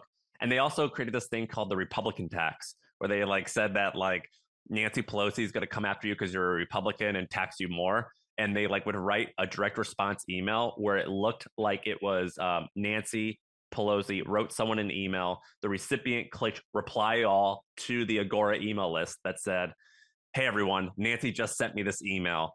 We can't let her get this done, and here's why." And they would write really long form articles. And for people who are in marketing, what they're famous for is long form copywriting, direct response copywriting. And we're basically talking a website with nothing on it but 4,000 words and a really small link at the very bottom that says buy now.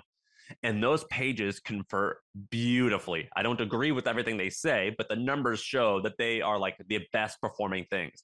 And so this guy, basically, Bill Bonner, you can look him up. He's a billionaire.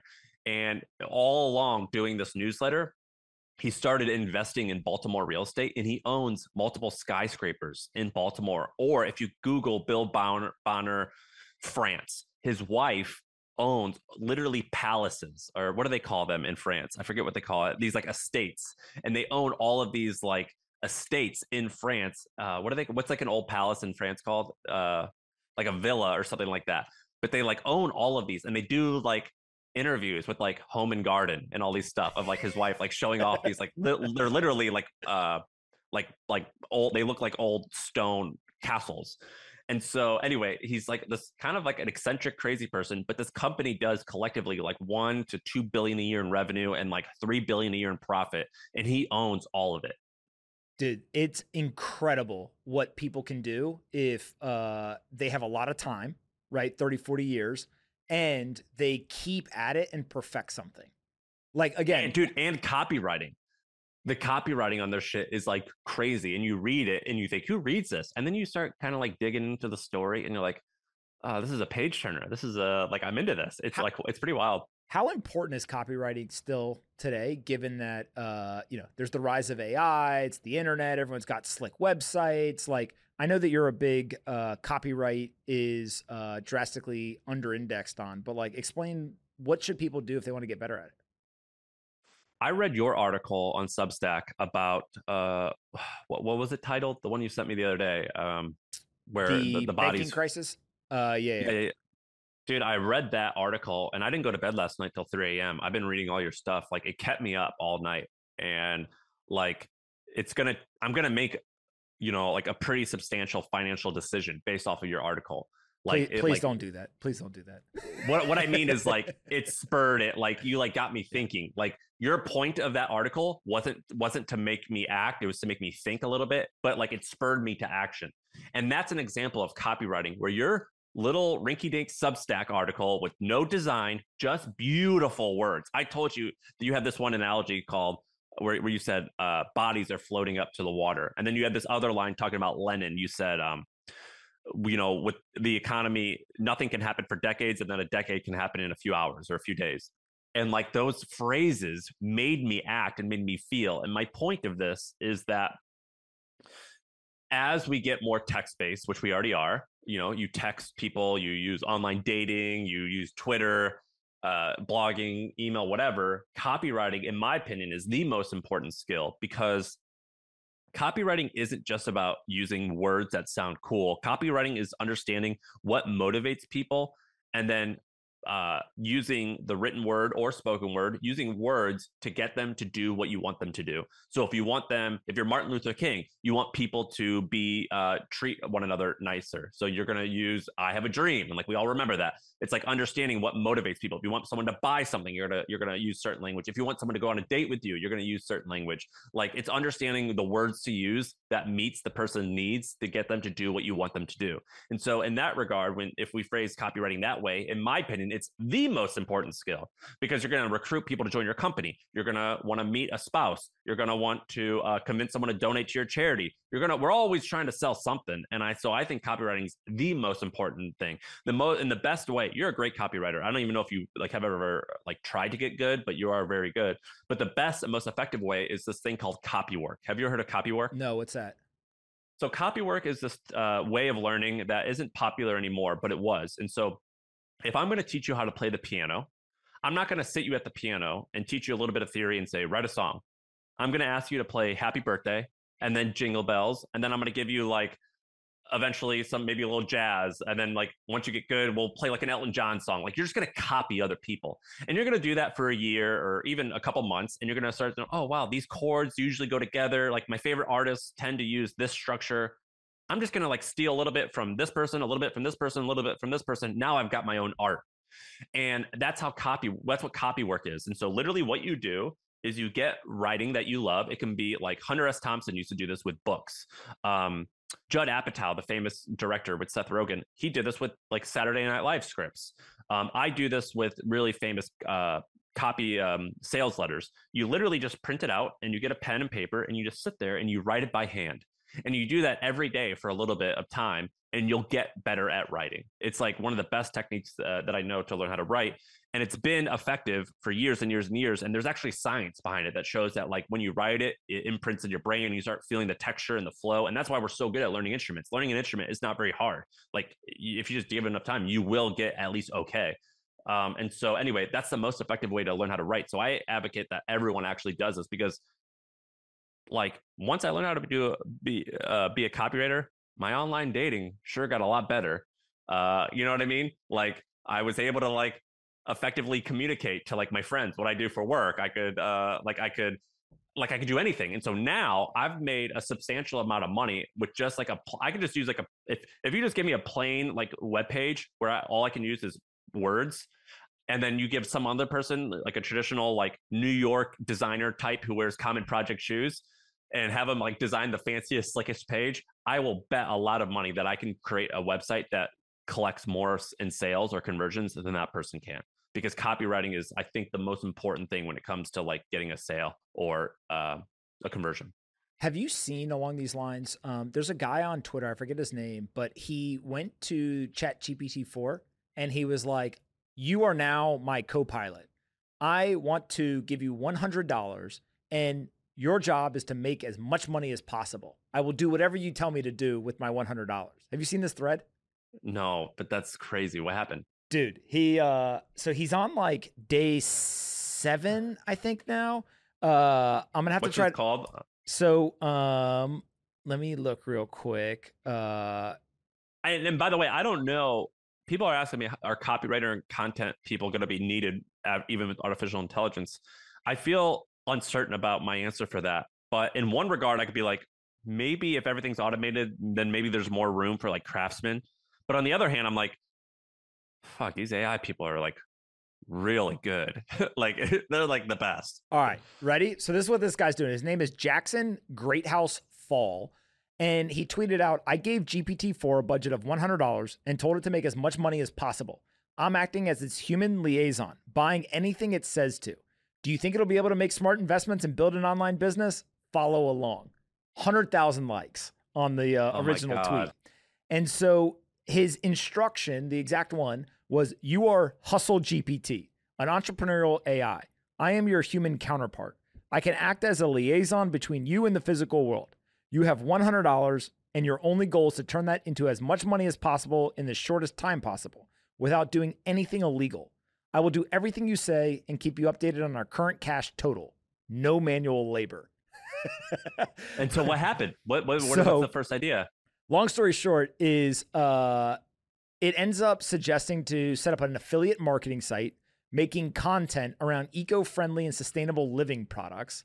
It initially suggests a .com that was too expensive for the $100 budget. So they settled on greengadgetguru.com. Amazing. The guy buys the thing, and then they take a prompt, they put it in DALL-E, they make the logo. He's like going through the whole thing. Long story short is, as he's doing this, the audience starts getting big. Like there's 100,000 likes on the first tweet. So he then starts to ask permission of GPT. Hey, do you think that we should like run ads to the website? Or maybe we should take some advertising dollars to put people who want to advertise sustainable products into the Twitter thread that we are doing around building this business. And so he starts driving revenue initially by literally just getting people DMing him, and he starts posting their ads in his Twitter thread as he's doing it. How much revenue is he at? So cash total after day one, $163. No way. Right. So he basically got $100 initial investment. Then somebody put $100 in as an investor, right? Like all these people start like DMing him stuff. So he starts to kind of gather money, whether it's through investors, whether it's through revenue, whatever. But long story short is, if we fast forward to the most recent day, he is now, he's now at, when it started, 0 blog posts, 0 revenue, 0 members on Discord. He now has 1 blog post, $130 in revenue, and almost 2,000 people in a Discord as of 2 hours ago. And 7 days ago, when he started this, the GPT was telling him all these different things to do. And so the major update yesterday was that after launching, they now have Greenovation Market. So Green Ovation, like innovation and green put together, market. It helps people find eco-friendly products, and they made their first sale on Sunday. And so now what they're seeing is that they also have Dreamulator, which is a short adventure game co-created by humans and GPT-4. And then they now own Meow Matters, which is a guide to cat essentials, tips, and tales to cater to your perfect companion. Then they have Atlas Adventures, which fuels your wanderlust like a passport for world discovery. Embark on a journey across continents and time. And so these are all the people inside of their Discord that are building all these different things. Furry Friend Supply Company, blah, blah, blah, whatever. And so the reason why that becomes fascinating is like, this dude literally has just told artificial intelligence, like, tell me how to make money. And like, regardless of whether he makes $60, $10,000, or like a gazillion dollars, I tend to think that like the AI is better than some portion of entrepreneurs. Oh my God. Like, I don't know if it's like, okay, AI is better than 1% of all entrepreneurs right now, or like 20%, but it's not hard to see like 10 years from now, like you'll literally just be like, hey, AI, here's my money. Like, make me more money. And I want a cash flowing business that does $1 million a year in profit. Like, figure it out. And it just does it. I'm like writing all this down. This is the craziest thing I've seen in a long time. This is wild. So then what's your take on how this is going to impact like content creation? I mean, it's basically you and I, like, this is our job. Yeah. Content creation is like pretty simple, but I don't know if it's to the place where like you can easily just like create something and then just publish. Like, I still think you need some human editing, whether it's you, me, or like actual editors. But I do think that this idea of like asking this like supercomputer for instructions, if you said to it, hey, tell me how to build a blog with 1 million readers a month, I bet you it could show you step by step exactly how to do that. And as you give it more information, it just simply says, okay, this is working, this isn't working, try this, here's something else, whatever. Like, this is going to be a productivity tool. It's going to be like a co-pilot. And so if it increases the odds of you accomplishing some of this stuff, maybe you don't actually get to 1 million visitors a month, but like, damn, if it can help you get to 100,000, which is 1/10 of your goal, like, why is everyone not going to go do this? Do you use any of this stuff for your newsletter? You're not right. You don't write daily anymore, right? Now you're only doing like a couple times a week, or whenever you have an idea. So I still pretty much write daily. Every once in a while I skip if I don't have an idea, but I try to write daily if I can. I actually didn't tell anyone this. Like 2 weeks ago, when the day after GPT-4 came out, I used it it probably wrote like 60% of the newsletter. Right? So here's what happened is like, I knew that I had in my head, like, here's what I want to write. And so I wrote like the intro paragraph, and then I like asked it a question. It gave me like 3 or 4 paragraph answer. And then I really had to go in and kind of like edit and massage it to make it kind of make sense. And then I asked it a second question. It gave me another like 3 paragraphs. And then like those 2 things weren't connected. So I had to put some like kind of connecting information in. But when it was all said and done, like it probably provided about 60% of like the answers to the questions I was having, plus like the basics of what the paragraph structure was. And all I kept thinking to myself was like, oh, this is like having like a research team, right? Or like a ghostwriter almost to some degree. But I couldn't. But what was the prompt? So you went to just chat, whatever website, you just went to the normal OpenAI site. Yeah. And I just was like, I forget what I wrote about that day, but like, let's just say it was like, I don't know, banking crisis, right? If I just simply was like, what are the 3 largest bank failures in the United States before 2020? And it told me what that is, right? Like, it's like Googling on steroids, because you could Google that, probably click on a link, find like some list of a bunch of bank failures, figure out which the 3 are, take those ideas, then go back to, the CMS, and then like write out the 3 paragraphs. But ChatGPT like does the research and then like basically gives you kind of an unfinished product in 3 or 4 paragraphs. So it saved a bunch of time of like searching and then like transcribing basically the information you just found on Google into the text. And so like, that's fascinating, because could you compress, let's say it takes you an hour and a half to write a newsletter. Maybe you still have to spend 30 minutes, but if you compress it, and then also, are we all just going to become editors? Right? Like, how much writing in the future, if this becomes really powerful, is going to be like, I sit down, I have an empty CMS box, and like I start from scratch, versus like maybe you throw a couple of prompts in, it gives you a bunch of text, and then you more become like an editor putting it all together. Like, it's fascinating to think about. By the way, tell your clip guy, you just, the way you told that story about this Jackson guy, Jackson Fall, there's your million view clip. That was a good clip. But the other day I was having to write something, and I did an okay job, but I was like, a lot of times when you're writing stuff, you like keep thinking about like 5 different ways to say it. You're like, I'm just in this little box. And so have you heard of this book called How to Get Rich by Felix Dennis? Dude, I am 20 pages in. I heard you say this on a podcast. I bought the book, and I was going to wait to talk to you about it until after I read it. So I haven't read it yet. I'm like 20 pages in, but go ahead and tell what you want to say about it. I think it's like the best book on business ever, but the way that he writes, it's beautiful. His language is the best. It's like, I call it elite cheeky. It's like, he's got this like weird, like elite vibe, but at the same time, he's like an everyday guy. And he's got this like English cheekiness about him. The way that I describe Felix Dennis, it's like Richard Branson and the Rolling Stones had a baby, and that's like him. Dude, that's a great description. Literally, the word that kept coming to mind as I was reading the first 20 pages or so was like enthralling.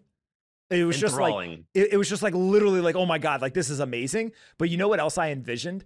It's like, you ever meet like a really, really rich, like maybe some guy in his 50s or 60s, and you're just like, dude, literally me and that guy are like the same guy. Like, he's like smoking a cigar, chilling, just like, if people saw this side of you at home, they would never think you're that person like out in public. And you realize like who that person is. Like, that to me is, as I've been reading the first couple of pages, this dude is literally just like a regular guy. And it's amazing. And I'll give you the background in a second on who he is. But he, if you just Google like his book PDF, you could find it for free. And I took the whole book and I uploaded it to AI or to ChatGPT-3, and I said, rewrite my sales page as if you're Felix Dennis.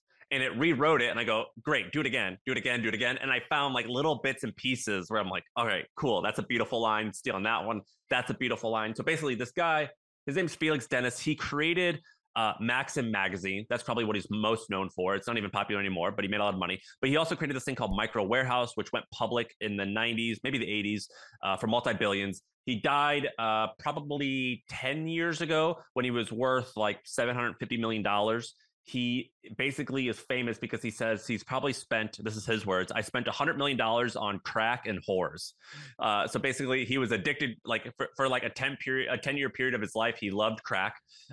He got addicted to crack cocaine. He was single his whole life. And he's like, I just love paying for sex. I just like, that's just how I like to roll. That's my thing. And so he spent all of his money that way. And he has this book called How to Get Rich. And the best part about this book is he just tells you like the truth, because he's like, I'm already rich. I don't care if you buy this book or not, but here's what I think. But there's two graphs in that book that are kind of life changing. There's a graph that says, here's my definition of rich. And he says like poor, somewhat poor, you're only doing okay, you're wealthy, now you're really seriously rich. And he like has these like graphs and he has categories. So he's like 0 to like $20,000. And then it gets to like, $1 million to like 8 million liquid, you're this. And he like names these categories of like liquid wealth versus private company wealth. And then he also says, if I could do it all over again, I would have earned $30 million by the time I was 35, or tried as hard as I could to get to whatever I could by the age of 35, and then just retired. Because like a punch drunk boxer, I retired too late, and I have so many regrets that I didn't get to spend time with doing this thing, that thing. And he writes it in the best prose I've ever seen. It's just beautiful language. It's a wonderful book. We talked about it in our pod, and it was like the 1,000th most popular book in the business category. And then so many people bought it. It went to like number 2. And so like people love this book. It's so good. I'm so happy you're reading it. Dude, it literally, I think he even says it in the beginning in the version that I have, where it's like, like, why should you read this book? He basically is like, I don't care if you read the book. Like, I'm just writing the book. And then he's like, did I write the book? Yes, I am writing every single word myself. Like, he's so self-aware as well of like the irony of a rich guy writing how to get rich, and people just thinking that it's like the guru, like, I made my money teaching other people how to get rich, right? And he's like, that is not what I did. I actually had real businesses, and now I'm just going to do this to help all of you. So I'm excited to finish the book and see what I learned from. Do you think that the AI stuff is going to end up killing jobs, or do you think that it is going to end up actually creating more jobs? Yeah, it's definitely going to kill a bunch of them. At Hampton, we're trying to use it for customer service stuff. I mean, well, what do you think? I mean, I think, like usually with me is when I see this stuff, frankly, I'm afraid. So I like bury my head in sand and I just like hope. I'm like, oh, it's going to go away. I hope. Like if I just go into the covers, it'll go away. I'm afraid. I think that it's definitely not there yet, but the rate of which it's growing, it's like, like, did you ever like play Oculus before? Yes. Like whenever I played a few games in Oculus, it was very clear. There was 2 things that were clear. One, it's not there yet. Number 2, it will get there. And when it does, it will change the world. And I remember thinking that when I put Oculus on, I was like, all right, this is still prototype, but I can see the future. I just looked 10 years into the future. And that's a little bit how, when I use AI, that's how I feel. It's not there. It will be there. It's coming. And that's kind of how I feel. Do you want to know the data point that has me convinced it's over for a bunch of these businesses that existed before? Is every young person I talk to that is like related to tech. So they either work at a tech company, they're trying to start a company, whatever, like kind of like 25 and below, they all are using this product. And not like you and I, like kind of like fooling around, like, oh, let me put up this paragraph and like see what it does. Like, I have to get work done. Let me go do this. And a friend of mine, he met with a 16-year-old, a 17-year-old. He met at like some sports thing. And he asked them and they're like, oh, we use it for our homework. Like, it's like basically for you and I, Google, they're already using this as a bona fide product. It's not a prototype. It's not maybe it'll be here one day. It's like they were just given this superpower and now they're using it. It's crazy. And I actually think there was this great article. I think it was the New York Times. I forget. But there was some reporter on the ground in San Francisco.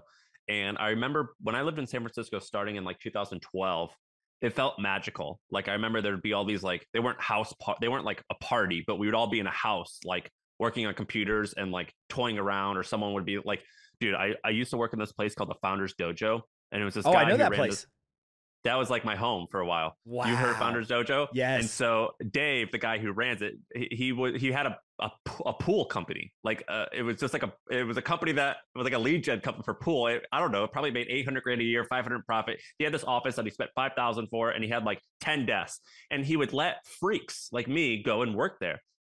Dude, I would be like, listen to the story. So there was this one guy, these 2 guys who had, it was Chris and Raj.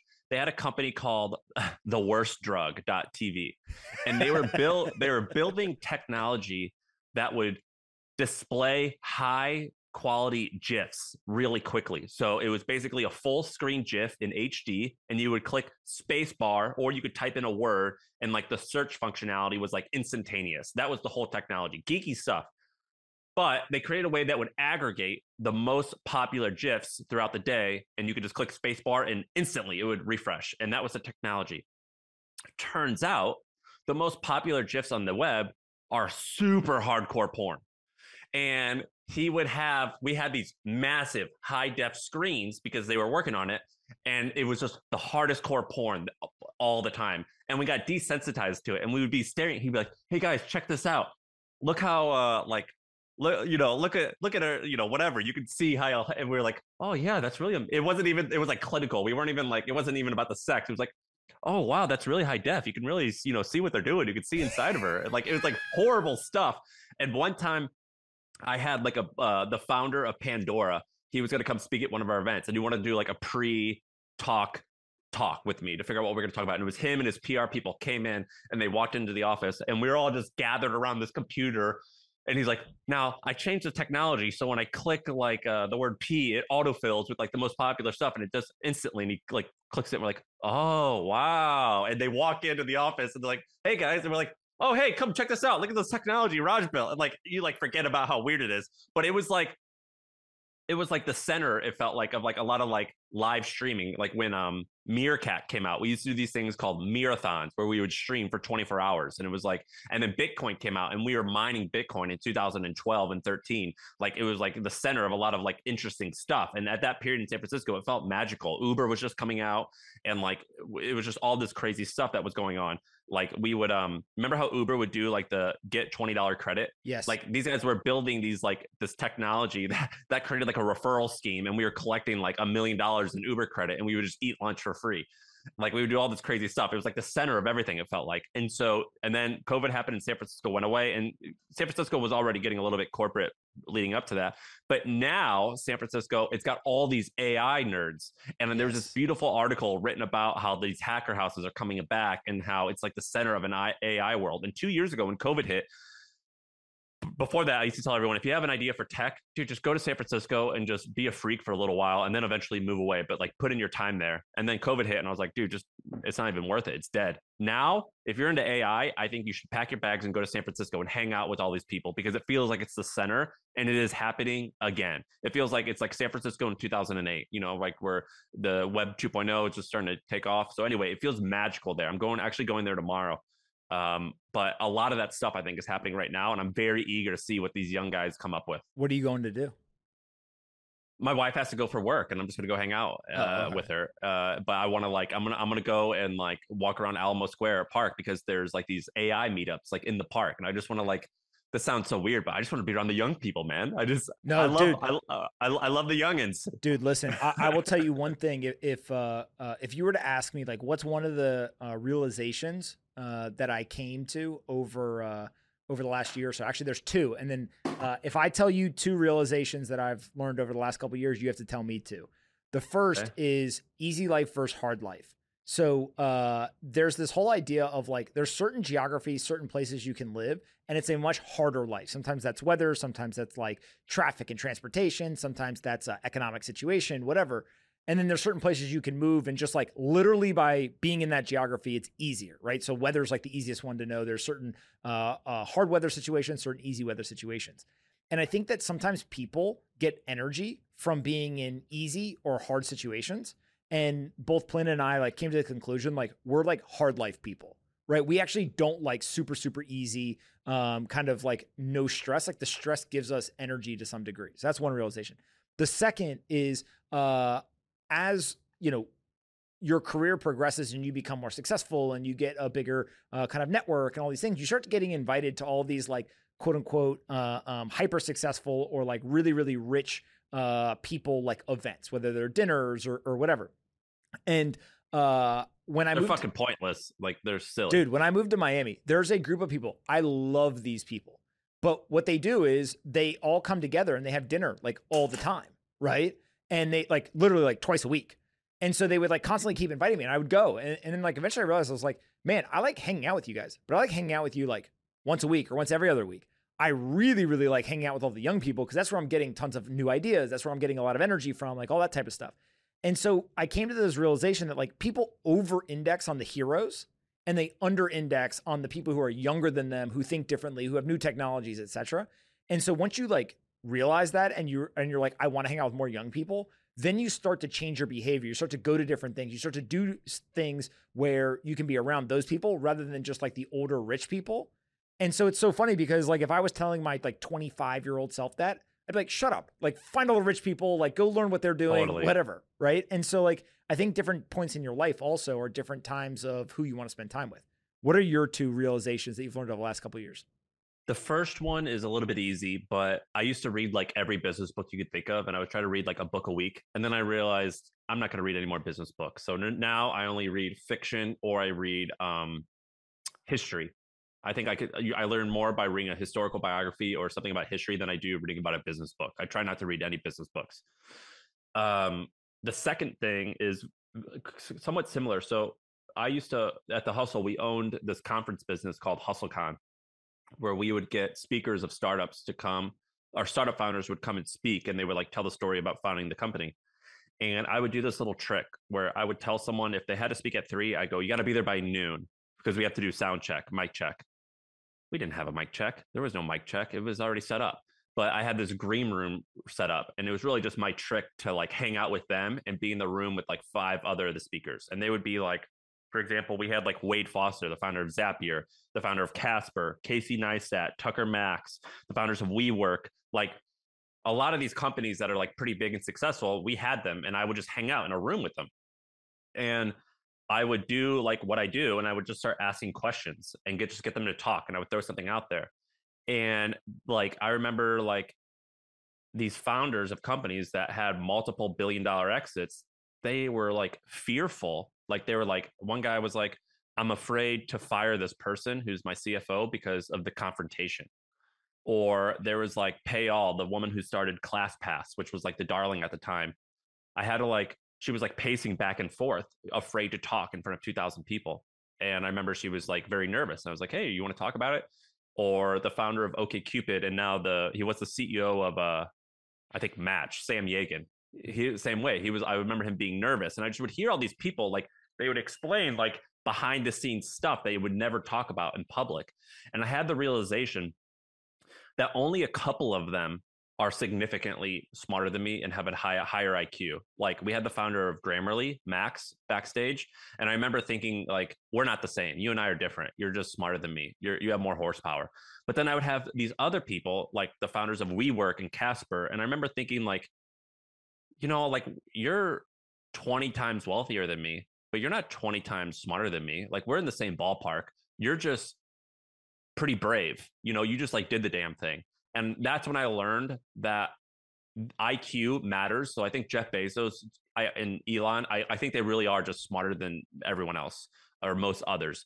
But there's a lot of people that have a whole lot of money. We're talking billions, but they're maybe a little bit charismatic, or they're just bold and they just went ahead and did the damn thing.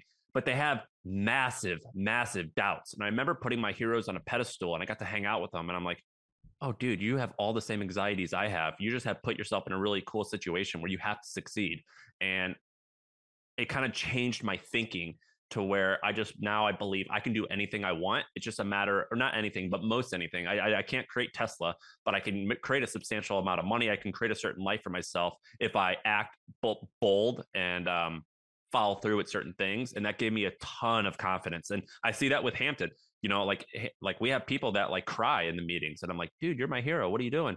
And I'm like, oh, you're just human. Like we all have these similar amounts of insecurity, and that in doing that, it gave me a huge amount of confidence and a huge amount of like, it's okay to be afraid. That's a normal part of this process, but I have to do it anyway. This is just part of the process of creating art, is to have self-doubt that I suck and that this sucks, but this is just a normal process and a normal feeling. And that normalized those feelings, and it normalized success. So hanging out with the people in Hampton, hanging out with the people at HustleCon, with you, my successful friends, people think of us from the outside, just like I would think of people from an outside of like, well, they are different. They have a club. And it's like, well, yeah, we kind of do have a club, but it's very attainable, like to have a substantial amount of success and be, quote, normal. You know what I mean? Dude, confidence is one of the biggest competitive advantages in the world. And the secret to confidence is like it takes a really, really special person to be confident in an area where they're not surrounded by other people who can do the thing. But damn, is it easy to be confident when all of your friends are super successful and like it's just like that's what we do, right? I think a lot of like the default. It's like, dude, it's like Jamaica. Like Jamaica's a small ass country. Why do they just crush the 100-meter dash? Like, like in America, we have these awesome athletes as well, but they're killing it when they're smaller. Well, because they just like grew up expecting that they could be good at this. And I think that like you see that in sports. I think you see it in business. You see it in art. You see it in a lot of things where like, why was Keith Haring and what's the Basquiat and then I forget what Andy Warhol, like they all were a crew. Like what magic came out of that? Or NWA, you look at NWA, Eazy-E, Dr. Dre, and then like Snoop eventually came along, Tupac, like all these guys, they were a crew and they all like elevated each other to like, they were like 23-year-old kids and they just invented like this whole genre of culture changing music. Like, what is it about like creating a crew where you egg each other on and do something special? And once I realized that like, there's a reason why greatness typically comes from a certain area over and over and over again. And you got to throw yourself in the mix. Once I realized that, I got a ton of confidence. I love that. That's one of the best insights somebody's done on this podcast in a long time. Tell everyone where we can send them if they want to check out Hampton and apply. Go to joinhampton.com. I'm on Twitter, the Sam Parr.